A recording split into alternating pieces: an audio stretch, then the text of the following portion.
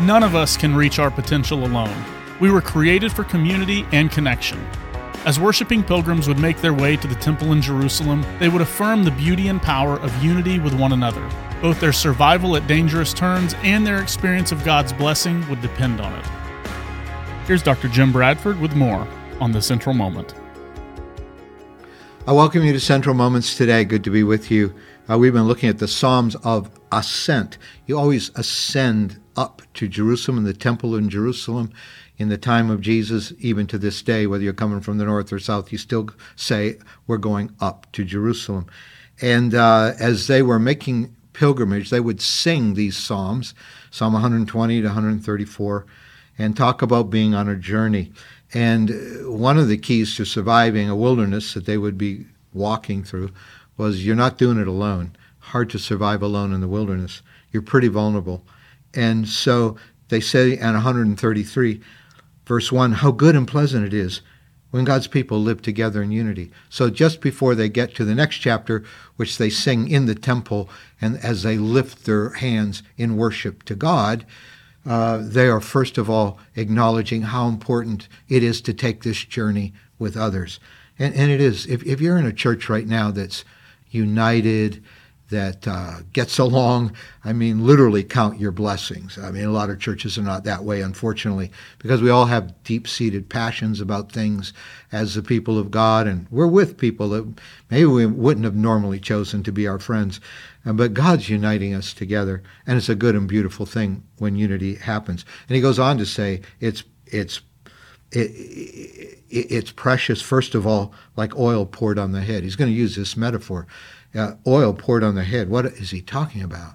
And not only that, running down on the beard, and then running down on Aaron's beard, down on the collar of his robe. What on earth is that about? Well, Aaron was the high priest, and to be a priest, he needed to be anointed with oil, and they just didn't dab a little on your forehead. They poured oil on you until it came in your beard and even down onto the collar of your robe.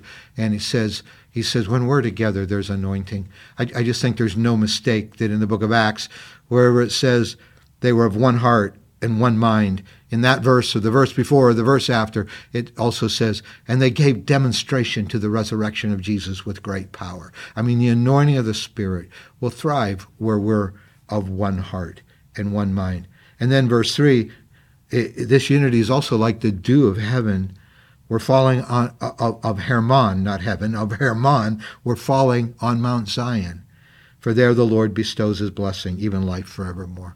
There's anointing that comes as we're in unity, and there's the refreshing of God's blessing upon us when we're in unity. It's a good and pleasant thing.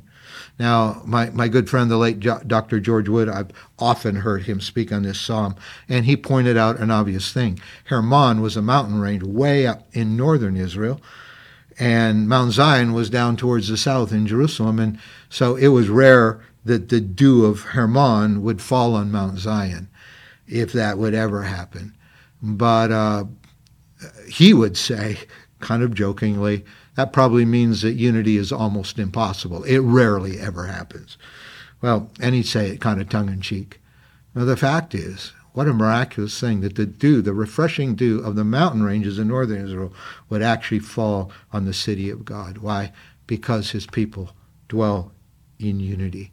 So this is a powerful thing. And as they are making pilgrimage, they realize how important it is to take this journey with one another and walk in the anointing and the refreshing dew-like blessing of the Lord. And then finally they get to the temple. And it's another short 3-verse psalm, Psalm 134, the last of the pilgrim psalms.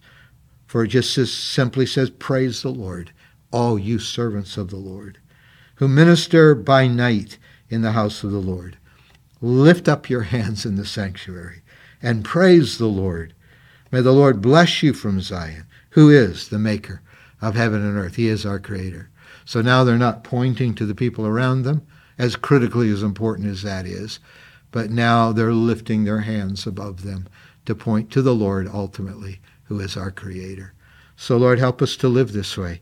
Help us to live always aware and valuing the people in our lives around us. Help us to live in unity with one another. Help us to take this pilgrimage, not alone with all of its dangers through life, but help us to have prayer partners and encouragers and Bible study partners and people who are encouragers to our hearts walking with us.